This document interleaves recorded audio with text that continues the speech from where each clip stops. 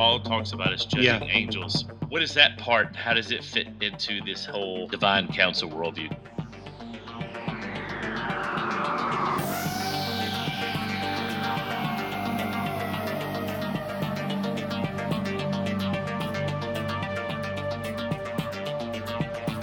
Hey, you guys, this is Brandon, and we're opening up for another dynamic show. We have a special co-host on here, BT Wallace. Hey, BT, how you doing? Doing well. Got my coffee ready to roll. Yeah. He just started a new podcast called Truth and Shadow, and it's pretty lit, and we are promoting it and putting it out there because we look at it that the more faith-based podcasts we have, the more the gospel and the more the word of God gets to the world. Our guest today is going to do us a really special favor, and I asked him to do this, and he is the perfect guy for the job. And let me tell you, it's Doug Van Dorn. But let me tell you why Doug is the perfect guy for this, because he is both a pastor and a theologian. And so he has his feet in both these worlds, so he can understand some things that are ginger that theologians don't understand, and then some things that pastors understand as well. And so I appreciate his perspective on this. We're going to dive into the divine counsel worldview, but my goal is for Doug to kind of lay it out like you remember, I don't know if they still make them. 20 years ago, they made these books like Electronics for Dummies or whatever for Dummies. Well, what we want to kind of do with this show is for noobs and people who need a soft place to get familiar with this whole concept. We're going to talk about divine counsel worldview for dummies. And Doug is the man for this because he can take complex things and make them simple. That's that dual nature of a theologian and a pastor. Thanks, Doug, for being here today. We're glad to have you on the show. Glad to be back, Brandon. It's always fun to be with you guys. Yep. It's always fun to be with you because you're just funny. Yeah, funny dude. So anyway, so what is the divine counsel worldview by your definition? And I tell you what, let's back up. What got you into this, Doug? And what is your journey into the divine counsel worldview? And then we can go from there. How about that? Well, I think I had some indoctrination, if you want to call it that, without even realizing it, for several years, actually. So I suppose this was about 20 years ago. I was reading a lot of Old Testament scholar named Meredith Kline. Oh, yeah. And he was a reformed dude, writes a lot on He's the awesome. temple and on the Holy Spirit and stuff like that. So this guy, anytime a divine counsel passage would come up, he would actually mention it. He talks about it in Genesis 1:26, let us make man in our image. Yeah. And, Zechariah with the rider and the myrtle trees and that kind of stuff. And I never even realized I was reading him talk about the divine counsel. It was really surreal. And I only came to understand that later when I found Dr. Heiser and his book that he was giving away for free on the internet called The Myth That Is True to his followers on his website. And this is the book that ended up becoming The Unseen Realm. But, I found that book really on accident. I found him on accident, if you want to call it that. It's providence, really, but probably great providence when I start thinking about all the things that it's led to in my life. But, reading through his Myth That Is True version of the Unseen Realm, it's in your face. Divine counsel's everywhere. And suddenly it struck me that I think I've read about this before. And so I'm like, Meredith Kline couldn't possibly be talking about this, could he? And I go back to some of those passages, and sure enough, he even calls it the divine counsel, but he never talked about it at any length at all. He treated it like you knew exactly what he was talking about and you just moved on. But I have a feeling, he passed on 2007 or something like that, but I have a feeling that he was just kind of coy about it and didn't want to go deep into it because he knew how a lot of theologians respond to this whole idea of the divine counsel, which is often not very favorably. So in Old Testament scholarship with Heiser and Kline and those kind of guys, it's not a problem. Everybody knows what the divine counsel is. It's just stock imagery of the Old Testament and of the ancient Near East and any kind of mythological religion. But as soon as you move out of the realm of exegesis and studying the scriptures proper, and you move into theology, and then you can get yourself into trouble. So I think that that's why he kept it pretty secretive, even though he wasn't. It's not like he was embarrassed. I don't think, but he just didn't. I think he didn't want to. He didn't want to go there. He didn't want to have to explain to people why he was bringing this up. Well, let me ask you this, Doug: is it pretty common in Judaism as well? Is it pretty pervasive there, or is it smaller than it is in our circles? You mean modern Judaism or ancient Judaism? Yes. Yeah, I would say um. it's totally not non-existent in modern Judaism. Okay. Um, Okay. if you get into Kabbalah, Yeah. kind of more esoteric stuff, I think you'll find it quite a bit. And if you go back and look in the Targums and their notion of the 70, which we'll talk about as we get into this, the importance of the number and Yeah. those kinds of things, certainly they knew about it and talked about it. I mean, the whole Sanhedrin is based on it, for crying out loud. Yep. Wow. I didn't Yeah. know that. Cool. Yeah. Yeah, 70 the members of the 70. Sanhedrin with one ruling elder or whatever. That's not a coincidence that there's 70 sons of God in the divine council with one high God over it. And see, that just amazes me. I probably read right over that in the unseen realm. I've read it once and listened to it twice, and I never saw that. Wow, amazing. Yeah, this is like the major storyline that I love to tell people. So as we go through it, I don't know, maybe that's how we'll finish or whatever, but Yeah, just if you could put divine counsel worldview in a paragraph definition to define it for us. Somebody on the streets. You know how remember what was it, Jay Leno? It used to be people on the streets. If you had to explain, I don't know if you want Yeah. to explain it to those people, but if you had to explain it to a layman in the pews, how would you explain it in a paragraph? oh, you can do it one sentence. The divine council is basically this ruling assembly of heavenly beings Right? that meet in heavenly places or in between places, like a cosmic mountain, sort of an Yeah. idea, Yeah. to administer the affairs of the cosmos. That's basically Okay. what it is. So, and you can make it even easier. Anybody who knows anything at all about Greek mythology and Mount Olympus, that's the divine council. Oh. That's the Greek version of it. So Zeus being the head, and then you got the 12 gods, and every once in a while you might have an extra god come and offer on or whatever. But what's their purpose? They sit around in a circle, kind of like King Arthur, the Knights of the Round Table, and they just deliberate over the affairs of the earth and men. It's that simple. It's that simple. Now, in this divine council, because we have a what we would call a rebellion of sorts that happens in this divine council.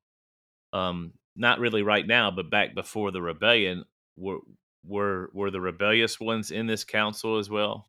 Is this like what some people call the courts of heaven, Doug? Are you familiar with that? I've heard of that. Well, you have First Kings, I think it's 22, and the prophet Micaiah, Yeah, and they're kind of in the courts of heaven there. That's a divine council scene. Or Isaiah 6, where he's up there and he sees the seraphim and they touch his lips and all that. That's a divine council scene. So if that's what you're referring to, then I know what you're talking about. If it's something else, then I'm curious. yeah, yeah. That's what I'm talking about. That. Okay. Yeah. Well, it reminds me of Job too. The beginning of Job when Hasatan came in, and I mean that's a discussion we could have whether that was the real deal Satan or just a deceiver or adversary. But anyway, Doug, I have a question. Is there a difference between what Islam believes as far as, I mean, do they have a divine council type? I know they have their jinn and all that kind of stuff. Do they have a divine council type worldview as well? That's a great question. I don't know that I know the answer to it. The only 70 that I know are the 70 virgins or the 70 virginians, as the joke has it. The 70. That's interesting. The Brilliant. way that number though shows up again. It no, That's it yeah, it totally is interesting that the numbers there, but yeah, that's a Unitarian religion, just like modern Judaism is. So yeah, it's kind of difficult for me to think that they would have any kind of an idea of the divine council. Although they do have the jinn, which are kind of the equivalent of the watchers, which yeah. might allow for them to have a divine council. And this black rock, which is where in Mecca that they go and do something with. I mean, I don't know all the ins and outs of it, but it supposedly, I've heard rumors that it has jinn and demons and spirits and gods and all kinds of stuff in it. So yeah, I've always heard, and I don't know how true it is. I've always heard that Islam, they won't couch for it, but they're more. Is it henotheism? Henotheism, yeah. Yeah, henotheism. Yeah. Yeah, than they are monotheism. What do you think about that? Is that true, or is that just a? Well, from what I remember, henotheism is the idea that there's one ruling God at a time. Mm-hmm. So I would say that modern Islam would not think that, because Right. I think they would believe that Allah has been the only God always. Mm-hmm. However, yeah, I think my opinion, I get this from a book called Monotheism that you can get. I think you can still get it online. It's one of these 1,000-page books that this dude wrote. And so very hard to get through all of it, but you can kind of get the view of it just skimming it. But his idea is that Allah actually came out of a pantheon. So this Right. lends itself to a henotheism and divine council thing, at least in the earliest stages of it. Yeah. There's a And that belief. that he was actually the moon god. He Right. was 360 gods for 360 gods, exactly. And that Right. has to do with the Kaaba and all that kind of stuff. So it's possible, that it originally came out of henotheism or something like that, but then it just kind of turned into this rigid monotheistic Unitarianism. Yeah, I spent some time learning Naqshbandi Sufism when I was in my early 20s, and that's a Sunni belief system. And they would tell you, no, there wouldn't be a divine council in that sense. It was Allah, and then that's it. Yeah. Yeah. So, all right, back to. I think we kind of got out of the realm of dummies here, Yeah. but back No. down to Earth here a little bit. So we've established that there's a divine council of 70. Okay, so I've been asked this numerous by laymen. Why? Why did God create? And they also asked me why God created angels if He can just do everything. And I mean, my answer was really fledgling. I mean, it was just like, because He wanted to. Just why did He create people? Because He wanted to. He wanted sons and daughters and sons. And that was my answer. So, Doug, what do you think? Why did He create this layer of this council and all that kind of stuff instead of just Him solitarily sitting on a throne with no help? To be careful on how we say that, because God's never solitary, since He's trying. Yeah. Yes. Right. 3 persons. Yes. So yeah, it's not that He did it out of loneliness or anything like that. God has eternal fellowship with the persons in the Godhead. Mm-hmm. But everything God does is for His own glory. If we want to put it at an ultimate purpose, Yeah. that's the ultimate, maybe the first cause or something like that of why He would do it. Right. I would say it's an overflow of His love. God creates whatever He creates because He's just overabounding in loving kindness, and so that just kind of, I won't say necessitates, because He does of His own will, but Right. nevertheless He creates because He wants to do that. And then, like, I think you were on the right track there. He created us, and He created angelic beings because He wanted to share His, be careful how I say this, without having to get into a lot of context of it, but He wants to share His divinity, not in terms of making us God, but in terms of union with Christ, that kind of thing. Yeah. Put it in evangelical terms. Partakers. Partakers of the divine Peter nature, as writes. Peter says it. Yeah. Yeah. And He wants to show this incredible drama and play and script that He has written, that has bad guys and good guys, and that ultimately He, and especially the Son, the second person of the Trinity, are maximally glorified in all that they do. And that helps to explain kind of the next question, which is, why did they fall? Yes. Why did they fall, Doug? Which time? Well, so you've got a storyline here. Yes. It's important to say that, as we talk about the divine council, like what are these creatures? Maybe we should start there. That the divine council of heavenly beings, they're called all kinds of names or given titles in the scripture. They're called gods with a little g, but it's the same word that's used for the God of the Bible, Elohim. But they're also called things like sons of God. They're called watchers. They're called rulers, princes. They're called authorities or thrones or principalities or dominions or authorities, powers, all kinds of titles that are given to them. Most of those titles have in their nature that these creatures are given some sort of authority to rule Yes. over whatever sphere that God gave to them, which I think is the heavenly sphere. So think of it like that. God creates this universe, and then he creates these sons to rule over it. But that's really all prelude to what we get in the scripture, where we start in Genesis chapter 1, and God has this earth here, and it's full of water and chaos, and all of a sudden he starts creating this amazing place, and then he puts this man made of dirt into this place, and then he gives this man dominion and authority to rule down here. And you go to like Luke's gospel, where Adam is, he's giving the genealogy of Jesus, and the last name he gives is Adam, the son of God. So Adam's given the same title as a son, and to have sonship means that you will have an inheritance and you will have authority to rule, because you're a prince of the king. And so God gives this authority to rule to humanity. He gives us the earth.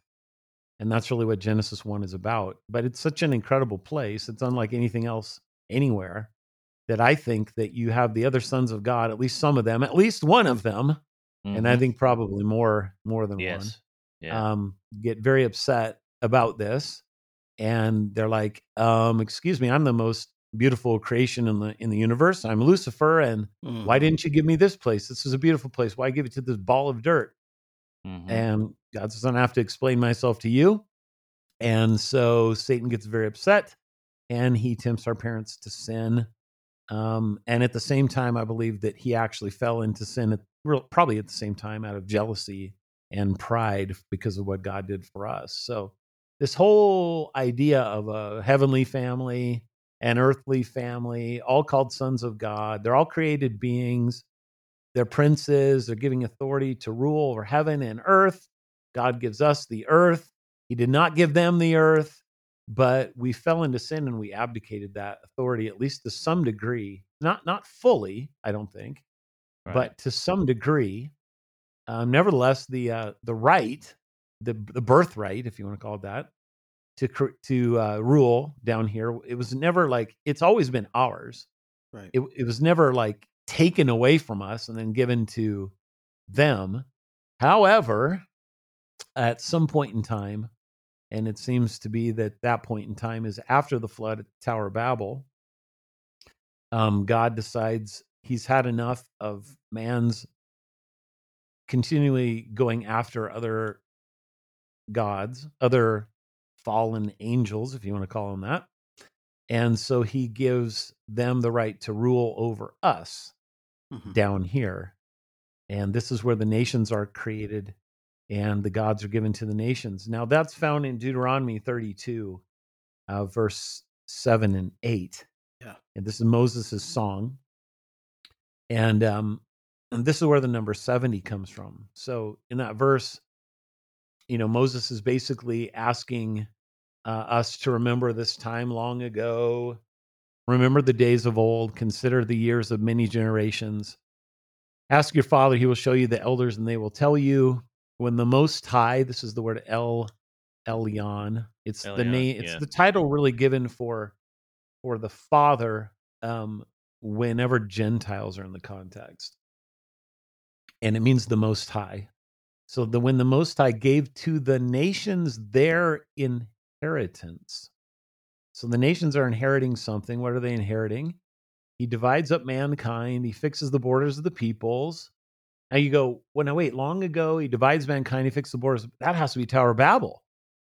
And sure enough, that's exactly what he's talking about. This is where the number 70 comes from. Because if you go back and read Genesis 10, And you count up the number of nations and the number of Table of sons of nations, Noah. Yeah, the table of nations, the number of sons of Noah that are there, you get 70. Right. And so this become the number that's associated with these heavenly beings, because as the end of the verse reads, he fixed the borders of the peoples according to the number of the sons of God, which is the original reading. Some people might see sons of Israel. That is a later Jewish Gloss. interpretation that was meant to um, basically blind people's eyes from seeing this supernatural worldview, to be honest, because it's into this sons of God that you find Jesus Christ coming along and calling himself the Son of God. Yeah. Which is very clearly a heavenly being. This is the term that the demons use of him. They know fully well that he's the Son of God. He's a heavenly being. And so by turning this into sons of Israel through just an interpretation, all of a sudden you've desupernaturalized that text. You've taken away the angels that rule over the nations, and you've made it completely normal. And they did that because that's how much they hated Jesus. Is this the whole Masoretic text type thing where they That's correct. changed? Yeah. Yeah, a lot of the Yeah. Trinitarian So stuff the too. Hebrew Yeah. Masoretic text says sons of Israel. That our earliest copy that only goes back about 1,000 years, when we discovered the Dead Sea Scrolls, and we also have many copies of Septuagint that are hundreds and hundreds and even 1,000 year older than the Masoretic. Yeah. They will either say the sons of God or they'll say the angels of God. Right. Yeah, Alan Siegel in his book, The Two Powers, confronts this argument head on as a Jewish scholar himself. Exactly. Yeah, I had a question for you, Doug. So, with the Divine Council worldview, and we see this them kind of falling out of favor, if you will, what would become the new significance with the prophets and messengers or other intermediaries in the divine worldview? Okay, so I think Jeremiah addresses this. This is Jeremiah 23:18. He says, "For who among them has stood in the counsel of the Lord to see and to hear his word? Who has paid attention to his word and listened?" Well, Jeremiah is talking there about the false prophets. Right. And what he's doing is he's saying that the definition of a true prophet of God is that he stands in the counsel of the Lord. Now, this is not counsel, S-E-L, it's counsel, C-I-L. This is referring to the plurality of the heavenly beings. This is referring to those who are administering the affairs of the cosmos. Right. And what the prophet is doing there is he is able to hear God's word and see God's word. How do you see the word? It's because the word is Christ. And in the Old Testament manifestation, he's the Prince of Israel. He's the one who was given Israel to rule over. And, there's a debate as to whether Michael, the Prince of Israel, that's my opinion of Michael, whether or not he ruled the council at that time, or whether or not the ruler of the council is El Elyon, the Most High.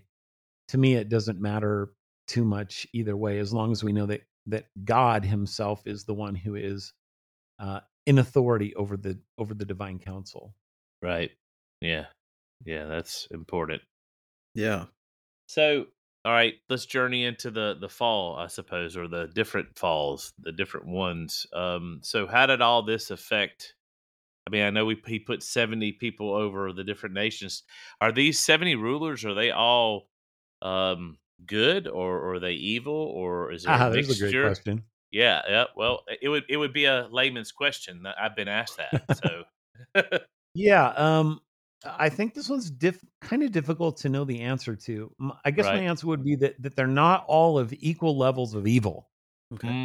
if you want to put it like that. Yeah. So I guess a couple of thoughts.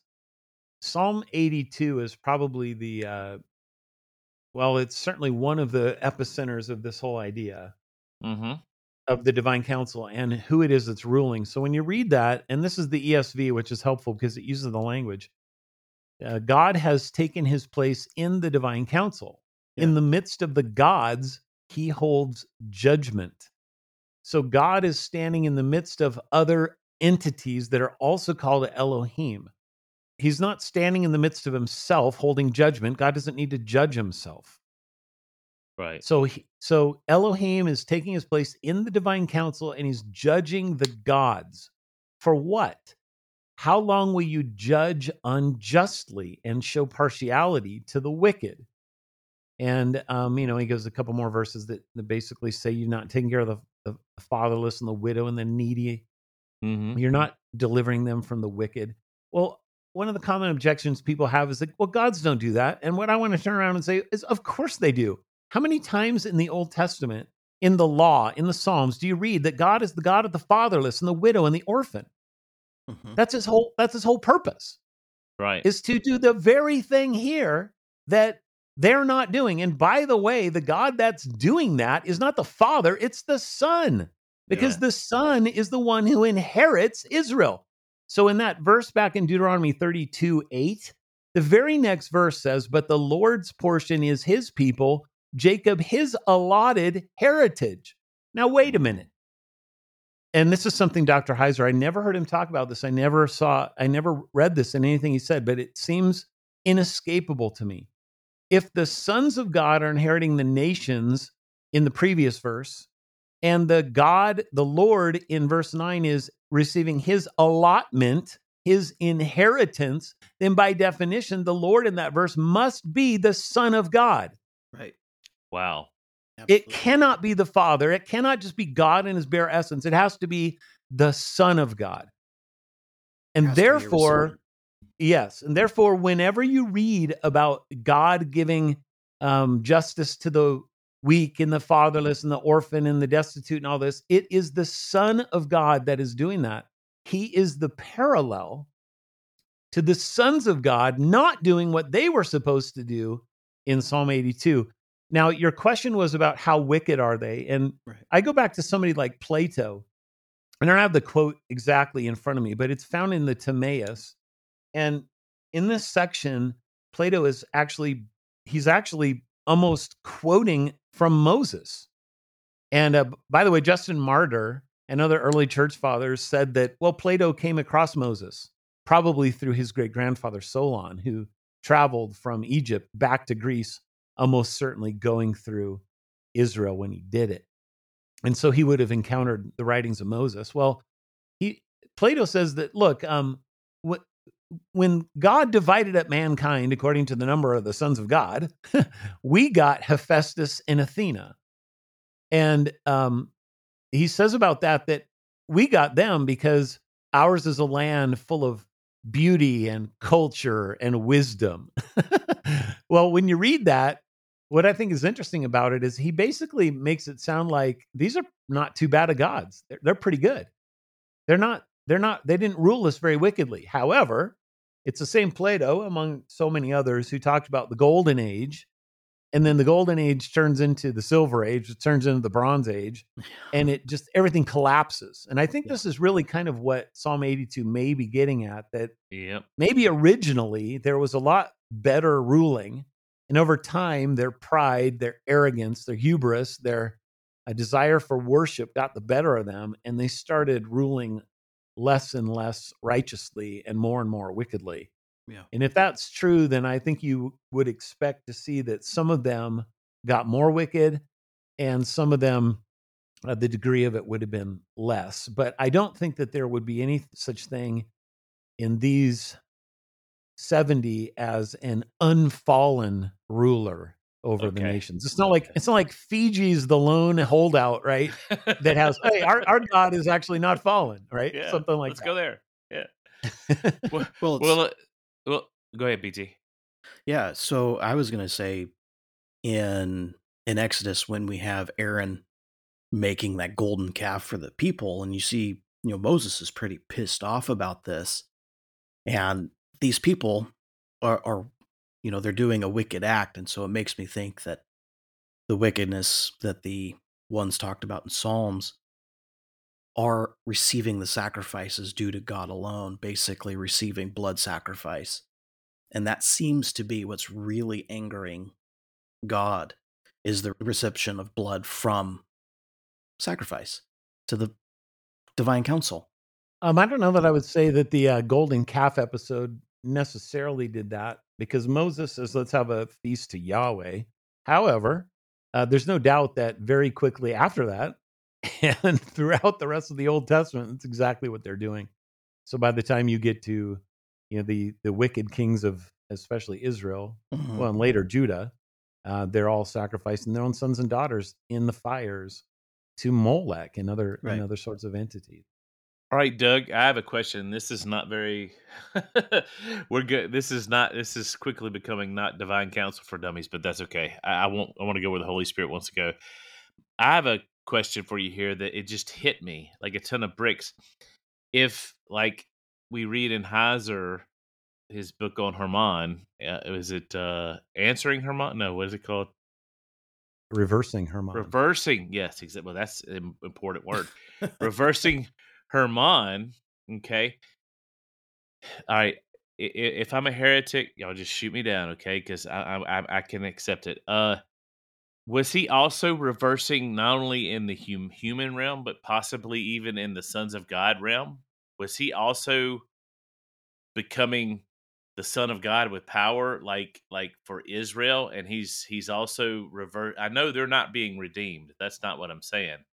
But could he be reversing the entire epic, so to speak? And part of that was to be a ruler over a nation in a righteous way versus the other 70. Do you see what I'm saying? Could that be an aspect of it, Doug? So are you asking about other fallen sons of God, heavenly beings? Yeah. What I'm asking is, did Jesus or Yeshua, did he recapitulate, so to speak, or reverse what the other fallen sons of God did before he came in, before he did it for us? Is the recapitulation wider in scope other than just humanity? I guess is what I'm trying to ask. Oh, certainly it's wider than just humanity. It's all creation. I mean, Paul makes Yeah, this pretty yeah, clear in Romans 8. I mean, the yeah. whole creation groans for the sons of God to be revealed. But what happens when the sons of God are revealed? Well, all creation is made new. All creation. So that would include whatever loyal, do you want to call them that? I like the term loyal angels. Somebody like Raphael Right. and the other Teenage Mutant Ninja Turtles. Loyal angels. Yeah, yeah. The But the archangels of Roman Catholicism. Like, I don't know that I would say that they're sinless, but I'd say that they were completely loyal to the Lord. They mm, never they never gave up that loyalty. And so, and mm, Paul also talks about elect angels. Like, what do you need elect angels for if they never fall in the first place? That doesn't really make a lot of Yeah. sense to me. So yep, yep, somehow Jesus' work is definitely encompassing all of the cosmos, not just us, but we're at the center of that. Well, in right. some ways they are too. They're kind of the first center of it. So, you know, I think it's just so vitally important to understand in the worldview that Jesus is the Son of God and the Son of Man simultaneously. Mm-hmm. He has to be both. And it's not just that he's the Son of God, meaning that he is God, but he's the Son of God, meaning he's one of them.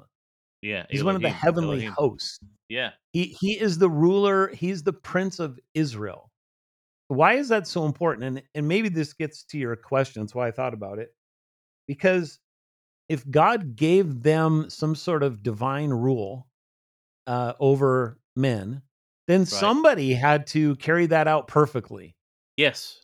Yes. Yep. And none Yep. of them did. It's the same idea that we Reformed people have in the covenant of works, that God gives a covenant of works in the Garden of Eden.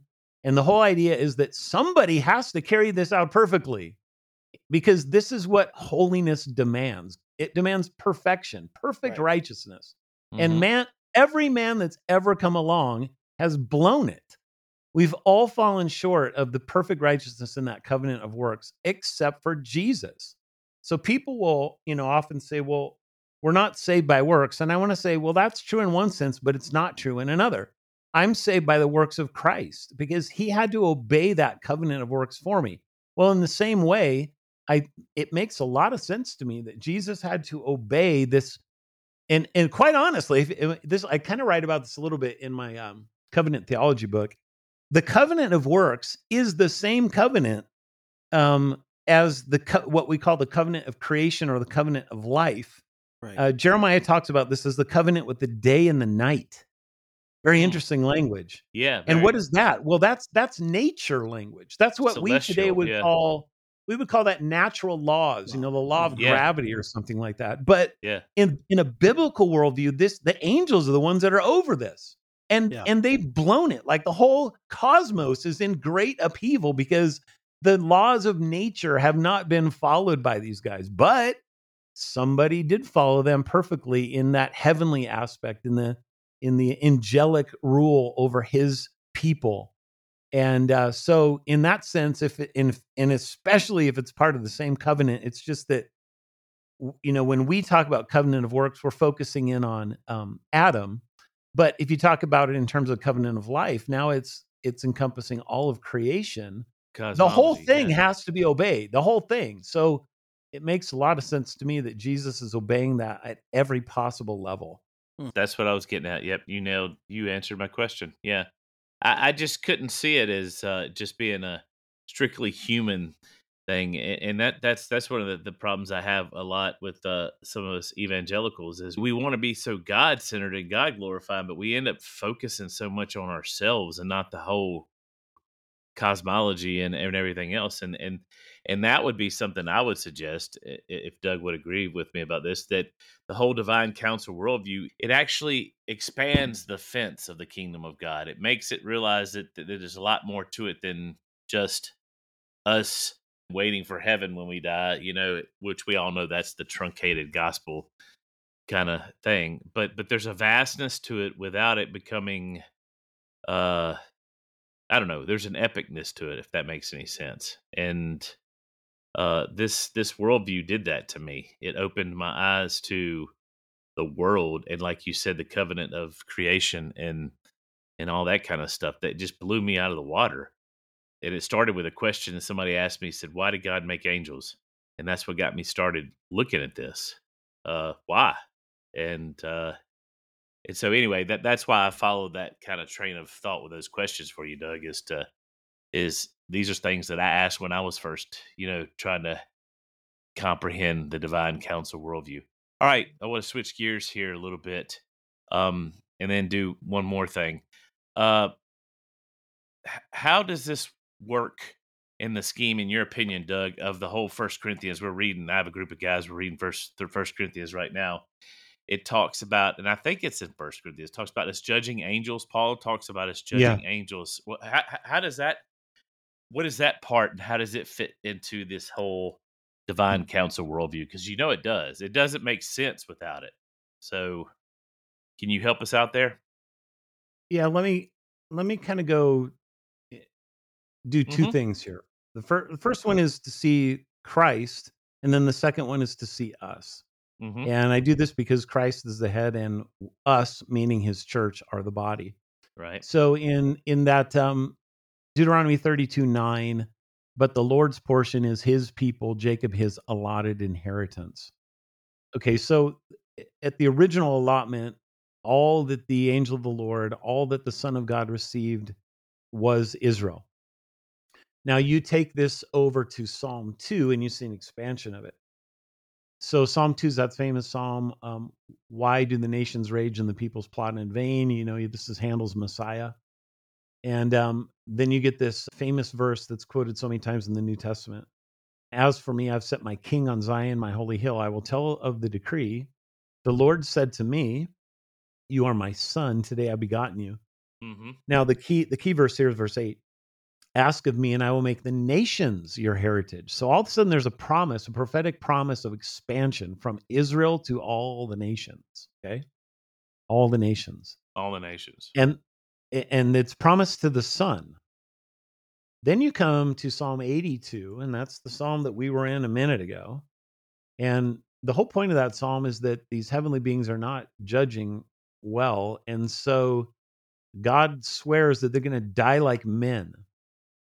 But the last verse of Psalm 82 says, arise, O God, judge the earth, for you shall inherit all the nations. This is why the divine counsel matters so much, because without understanding that the princes, the sons of God, inherited the nations in the first place, and then understanding that they're judged, and then understanding this is all divine counsel stuff, it's into that context that the Son of God is then understood to inherit Israel, which did not exist at Babel. God created Israel out of nothing. So he actually did this miracle in giving Israel to the Son of God in the first place. It's very reminiscent of how he's going to carry out the promise with Israel through Abraham. I'll make you the father of many nations, but through who? Not through Ishmael, through Isaac, who can't even possibly be born because it's not physically possible unless there's a miracle, right? And so now in the disinheriting of these heavenly rulers, the Son of God will inherit all the nations. That's the Son side of this whole deal, okay? Mm-hmm. Now, when Jesus comes as the Son of God and the Son of Man, and he then obeys perfectly everything that he needs to obey in what we just talked about, going all the way to the cross, then rising from the dead, then what he does is he reconstitutes certain human beings that have faith in him, and he makes them into sons of God. This is, Galatians 3:27, you're all sons of God through faith. And Romans 8, that we brought up earlier, that the sons of God are going to be revealed. Jesus says the sons of God are the meek who will inherit the earth. What's going on here? Well, this is the extension of what Jesus gets in his person that's now given to his brothers, as Hebrews 2 and Psalm 22 call us. We're his brothers. We're united to him. And so now this is where the whole 70 thing comes in, and it's really cool. Mm-hmm. So the original number was 70 because of the Tower of Babel, the nation's Tower of Babel. That 70 then has a foreshadowing in, I think it's Exodus 24. This is the story where Moses and his brother Aaron and his 4 sons and 70 elders of Israel go to the top of Mount Sinai, and they get to see God and eat with him. Well, why 70? And why are they going halfway up a mountain? Because that's where the divine council meets. It's Mount Olympus. It's Mount Eden. It's Mm-hmm. Mount Zion. It's Mount Sinai at that point. This is where the divine council is. So they're being given a seat at the table, but the 70 is symbolic of more than just a seat at the table. It's symbolic of, I'm going to do something through you, 70, that's going to shake the heavens and the earth. That 70 then gets transferred to in the intertestamental period to the 70 members of the Sanhedrin. Now, these are the Jewish ruling council, and the priests of Aaron, which are really an extension of the of Exodus 24 and the 70 elders there. But then in the New Testament, all of a sudden, when Jesus is on his way down to Jerusalem, he sends 70 disciples ahead of him. Why does he do that? Because they're to go out and spread the good news.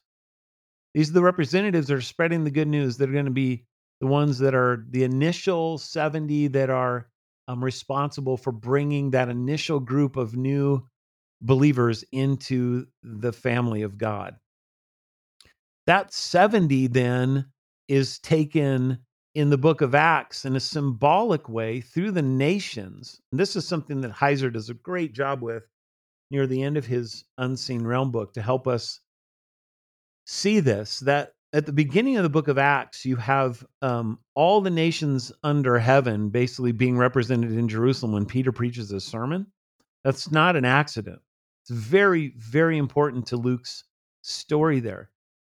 All these Jews from Rome and Bithynia and Pontus and Galatia, all these places are there. They hear Peter, they're converted, then they go back to the nations. And the rest of the book of Acts is about these missionary journeys going out into the Roman Empire. And that Roman Empire is symbolic of the known world of the 70 nations. At the very end of the book, Paul is in Rome. And if you read the end of Romans, when he's in Rome or when he desires to go to Rome, he says, man, I really want to go to Spain. That's the last place God wants me to go, is to Spain. But end of Romans doesn't tell you that he ever went to Spain. And end of Acts doesn't tell you that he ever went to Spain. Church history tells us that he did go to Spain. But why does Spain matter? It's because Spain is the last place on earth that needs to be reached. It's this, you can think of it this way. It's the 70th nation. Well, church history tells us that he went there, but the scripture doesn't, because it's leaving open for us the whole idea that our job in the Great Commission as those who inherit the apostolic gospel is not finished until Christ returns. But in keeping that in front of our minds, what it's saying is, look, the 70 nations will be reached with the gospel. And as they're reached, there's going to be a reconstitution of the divine council. I've disinherited those sons of God. Now, they may still be ruling today. I believe that they are in some capacity, whether they're under house arrest, my idea of the binding of Satan, and it extends to them, or whether they've actually been unleashed and we're living in that last little time in Revelation 20. I don't know. But whatever the case is, at that final judgment, when Satan and all these guys are thrown into the lake of fire forever and ever, the sons of God, the 70, that his people, his brothers, the church, all these things are symbolic of that. We then become the rulers of the divine council in their place. And this is why Paul says, don't you know, you will judge angels. It's a reversal of everything that happened starting at the fall, when we abdicated our authority and God gave them rule. God, through Jesus, is about the business of reconstituting the whole thing and putting us back into our rightful place, but so that Jesus is the one who is glorified as the only Son of Man and the only Son of God who obeyed the whole thing. Wow. That's a good encapsulation of the narrative. That makes sense. I mean, that makes This sense. is why the divine council is so important to me, because it explains really the whole storyline of evangelism and why that matters. Mm-hmm. Yeah, I see that totally. Yep. That blow you away? Oh yeah, definitely. Well, it's the fact that humans are going to be the replacement. We are designed and destined to be the replacement divine council Yeah, that's. after Christ. I mean, we gloss over that passage in Corinthians. We almost treat it like we do the. You're gonna laugh at this, BT. The baptism of the dead, Pat. We're like, oh, we don't know what that means. What does that mean? We gloss right through that passage. But that passage is important, and we see the wider scope of what God's redemptive plan is through that. And Corinthians is definitely there. I mean, I almost wonder if he's sometimes saying, you guys are petty, and look, you're going to judge angels one day. You can't even judge yourselves. You're petty, and look what you're going to do. You're part of this big cosmological epic, and you're going to judge the divine ruler. I guess they would be You'll be ruler. judging Zeus and Athena and Apollo, guys. What is your Yes. problem? Yes. Or any name, yeah. Any name. Yeah, any name below the name of Jesus. Yeah, that totally gives that phraseology total new aspect too. Completely. Yep.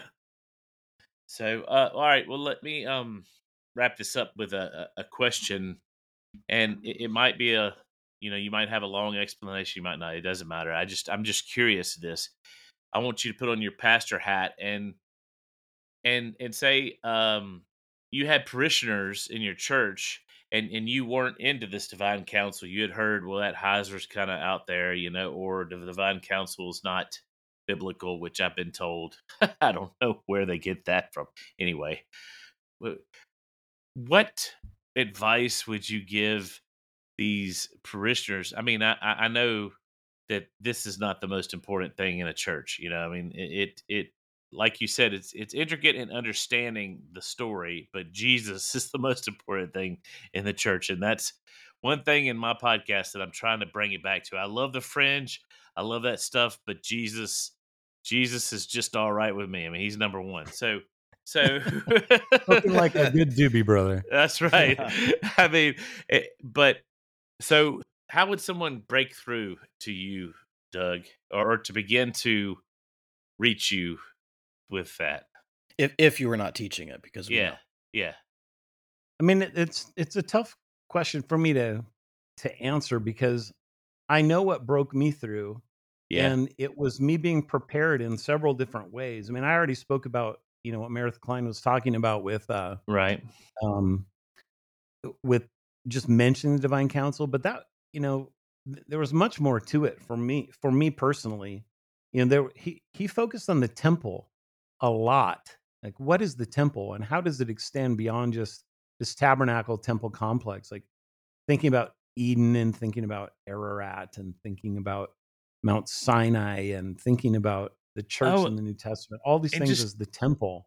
Hebrews, the whole book of Hebrews. The whole book of Hebrews. Yeah. Yeah, totally different. We think temple, he's thinking cosmological. Yeah, okay, Yeah. I got it. Yeah. So, in other words, for me, it was that. Um, for another friend, and this I'll just kind of use this as an anecdote or as an illustration. With my giant book, Yeah. I had a buddy who was very, very upset about me teaching giants. He just kind of threw the thing across the room. He's like, "This is so stupid. This isn't even biblical at all." And I go, "What do you mean it's not Okay. biblical?" I go, "You believe in Goliath, don't you?" Mhm. Because I knew he believed in Goliath. He was a very conservative guy. He goes, "Well, of course I believe in Goliath." I go, "Well, you ever looked in his genealogy?" Well, this guy, you have to know who you're talking to. Okay, that's one of the things you need to know to answer your question. Know who your audience is. If your pastor's really struggling with this, you need to find a way to get to where he's at. My buddy loves genealogies. So that was a challenge to him that to somebody else, it may not be like, I don't care about his genealogy. Well, this guy Mm. cared. Okay. And so I said, well, go look at his genealogy. Let's go look at it right now. His genealogy. Oh, he's one of the sons of Rapha. Do you know who Rapha is? Is the father of the Rephaim. You know what the Rephaim are? This is the Nephilim. What do you mean it's not biblical? And all of a sudden the lights came on for him. My point is, you have to reach people at a place where they're already at. You can't just jump into this and expect somebody to just latch on. And I think maybe a good Mm. illustration of why that's the Mm. case is the Mormons, okay? So Mormons have something that's very similar in their language to a divine counsel. And in fact, Yes. they Yes. they they talk very much like what we're talking here. Oh, we're going to rule the universe Yeah. one day, and we're Yep. the sons of Yep. God, and blah blah blah. Why? I actually think that the Mormons are one of the reasons why some of my evangelical and Reformed friends can't accept this worldview. It's Yep. because all they hear is Mormonism. Yeah. So Yeah. somehow you have to find out what's going on in their head. Ask them, well, what's your objections to it? Try and get down to, just ask them questions. Don't be belligerent about it. Don't be trying to force a worldview onto them. Really, honestly, enter into a conversation and try to understand where they're at. Like, what I'm really curious as to why this makes you so upset, because it makes some people really upset. Or Really I'm really upset. curious as to why you think this is a nothing burger. Like, I really want to know, because I think it's a something burger. And just find out where they're at and see if you can track down, maybe one or two presuppositions that's in their head that you can correct and say, "Oh no, this isn't Mormonism. Mormonism's problem." It's like asking about Michael and saying, "Well, Michael is the Prince of Israel. Michael is the angel of the Lord." And all of a sudden, some people get really mad because, "Oh, that's what the Jehovah's Witnesses believe. So if Jehovah's Witnesses believe it, it must be wrong." No, the problem isn't that they believe Michael is the angel of the Lord. The problem is that they believe that Michael and the angel of the Lord are a created being. Yes. That's the problem. So Yes. it's like saying, well, the Catholic Church believes in the Trinity, so that's got to be a heresy because it's the Catholics who believe it. No, that's actually one of the things that they believe that's right.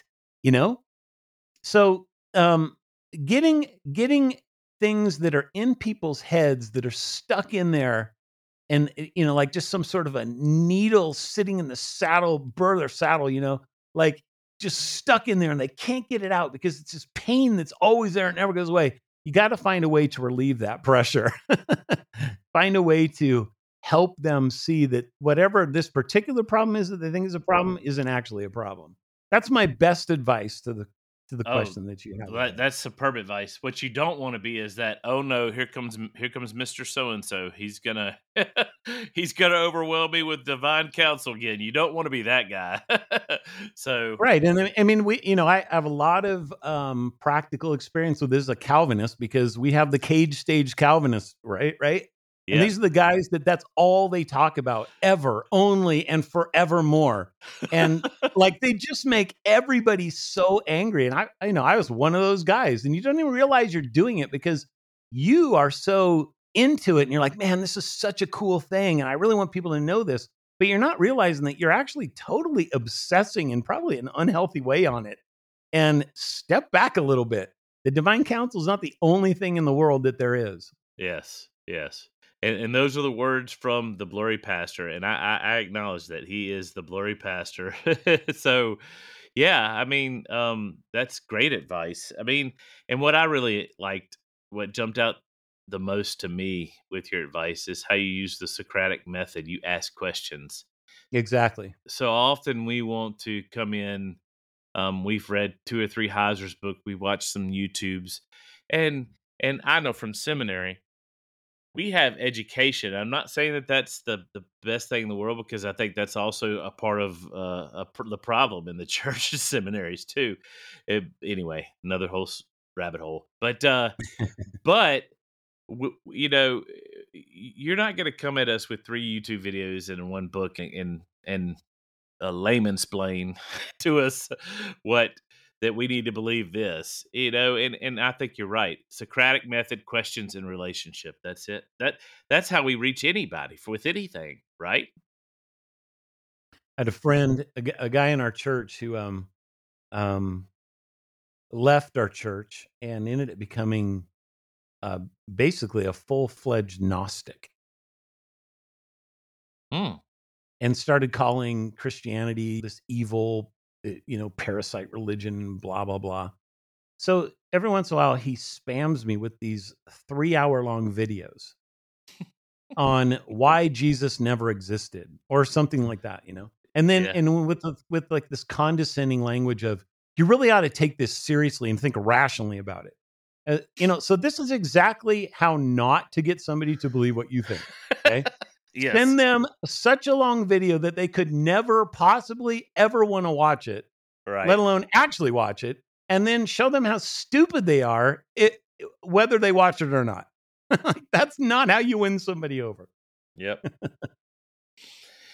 Yep. Yep. And my theory for that, even though I am one of these, is because eggheads run Christianity, and eggheads think that we put a premium on knowledge, and part of knowledge is having to be right. And we've got to have some of these woo woo emotional people come into the whole theological world. As much as I don't like that either, but it's Yeah. like we need the body. We need the body. We need all of the above, and we've allowed certain types of people to only hone in on in certain areas, and that's created the dilemma that we're in. But yeah, I 100% agree. There's in I just think about not necessarily. Well, I don't know. I'm not sure how this is definitely related to what you're saying, but in my circles, it's sort of like the only doctrine that matters is doctrine of God. It's yeah, like ethics doesn't matter at all. It's not really a doctrine that God cares about. All God cares about is what you think about divine simplicity. yeah, He doesn't care about the 10 commandments. That's not doctrine or anything like that. It's not like love your neighbor as yourself isn't really doctrine. Of course it's doctrine. And it's the most practical doctrine in the world that there is. And we're supposed to love both Yeah. of those kinds of things, not just one and not just the other. absolutely. Absolutely. There was a guy in our Bible study this morning left that lengthy message where he got to that. He said, "Look, the boots have got to hit the road. It can't just be you and Jesus. It's got to encompass others as well." And that's a good lesson for even the divine counsel worldview, because when we're trying to share the gospel, because I don't think that the divine counsel worldview by any means would be called the gospel, even though it is a gospel and is good news. It's not the essence. I subscribe to 1 Corinthians, but it's a way to get at the gospel. exactly. Yep. Exactly. But it's not the gospel itself. It's a good way to get people who come from a pagan worldview to Sure. come into. It's a great apologetic tool. Exactly. Yeah. Yep. I mean, after all, if our pastor isn't talking about the divine, I mean, they're not leading anybody or lying to anybody or leading them astray about the salvation in Christ. And I think that's important too. If you're not getting the divine worldview, no one's leading you astray. Yeah. I mean, this was lost in the church in terms of an explicit way of thinking about it, like we're doing right now. This has been lost in the church for like 1,800 years. Yeah. What are we going to say? That everybody in between that time was just completely gone and going to hell because they didn't talk about the divine counsel every week? That's absurd. Well, the early church was concerned with staying alive for the most part, or keeping the message alive. I mean, they were just being killed left and right. Exactly. So yeah, it's like divine counsel is not exactly let's get people to Jesus. Well, and it just cracks me up because in some circles, different places, I've heard this rumor like, oh, we need to start a divine dating app that only right. about the divine counsel, and that it's like some women have told their daughters like, okay, they must believe in the Trinity, they must believe in justification by faith, and they must believe in the divine counsel. Okay. Anyway, so, and I'm not knocking anybody. I know what it's like to be obsessed with stuff like you were talking about. Yeah, Doug. I should have been caged up when I had my quote charismatic experience. I mean, I was so zealous and I was going to convert everybody, and I was obnoxious and I was all this stuff. And I think that just eases as people mature. They begin to realize that, number one, the body of Christ is a lot bigger than we think it is. And number two, that what really matters is people, and these doctrines inform us how to really love people and love God. Yeah. And if we miss that, divine counsel or whatever, none of that matters. I mean, and that's just where I'm, and I don't mean that in some kind of woke, woo-woo, love wins kind of junk. Because love does win, but thanks for not being the hippie Jesus, Brandon. Yeah, I'm not hippie Jesus. Oh, but yeah.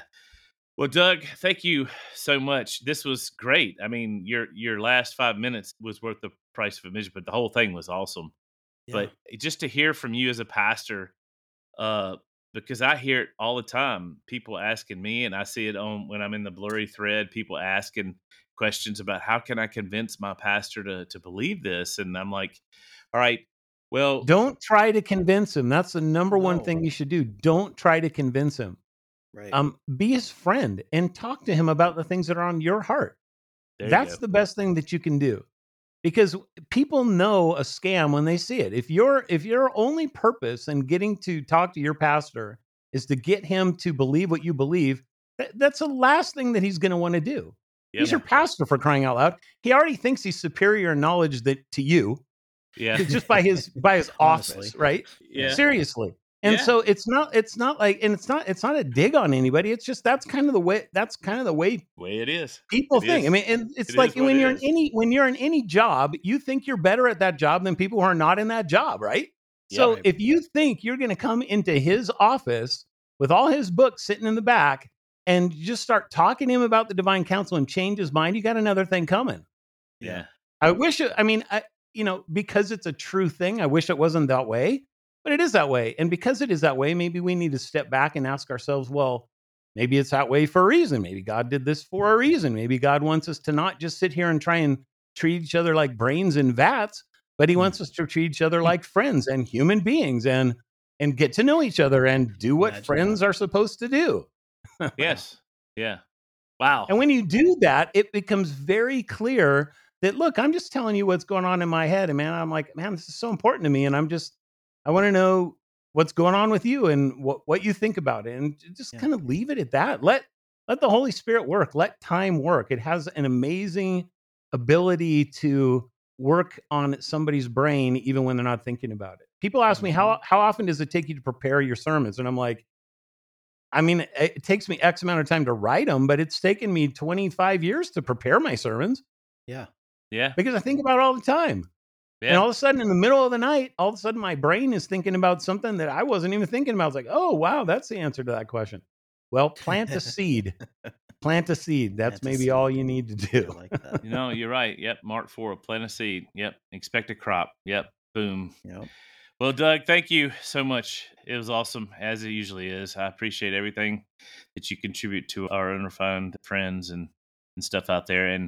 And you guys, this was real basic Divine Council Worldview stuff.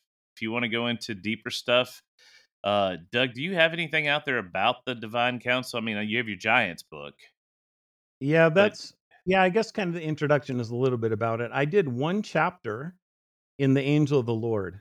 Oh, nice. And it's the Angel of the Lord in the Divine Council. And that was probably the hardest thing I've ever written. I think I rewrote that 5 or 6 times because I wanted to get the whole thing distilled into one chapter as if that was even possible. But I think I did a fairly good job at it. And I'm pretty proud of how that ended up coming out. So if somebody wants, my work on the Divine Council distilled, that's where you're going to get it. Well, and you guys, that book is worth reading anyway. I mean, I think it's his best book, but Angel of the Lord by far is one of my favorite books by Doug, just how it's laid out and everything like that. The Giants book is great too, but I'm an Angel of the Lord fan. So, and he's got some other good books out there on the creeds and the solas and tons of good commentary stuff. I used his Galatians commentary to preach on it. And how'd that go for you? It went well. Yeah, I love being able to throw in the bits and pieces of the fringy stuff, instead of just justification by faith, Judaizers. It was fun to bring in that background stuff. So, do you have I'm serious. Do you have anything on Colossians? That's what I'm about to preach on next, man. I have not preached Colossians. I do have Ephesians. Yeah. And I really want to turn that into a book. Yeah. It would be very similar to the Galatians one. That was really fun. I looked at a bunch of crazy stuff, starting with Artemis, because one of the 7 wonders of the world was in Ephesus. Yep. And, I'm convinced that when Paul talks about rulers and authorities in heavenly places, that he's got her in number 1 in mind. Right up front. Mm-hmm. It's hard to miss because it's right there. Oh, yeah. Well, that's the thing about idolatry, and we wonder why in our culture, we're getting way off topic again, but in our culture, why do they put it in our face? Well, they've always put it in our face. For thousands of years, it's always Statue of Liberty, baby. Yeah, I mean, it's there. Really. How much more in your face can you get? Oh, yeah. Thanks, Doug, for being here today. We're glad to have you on the show.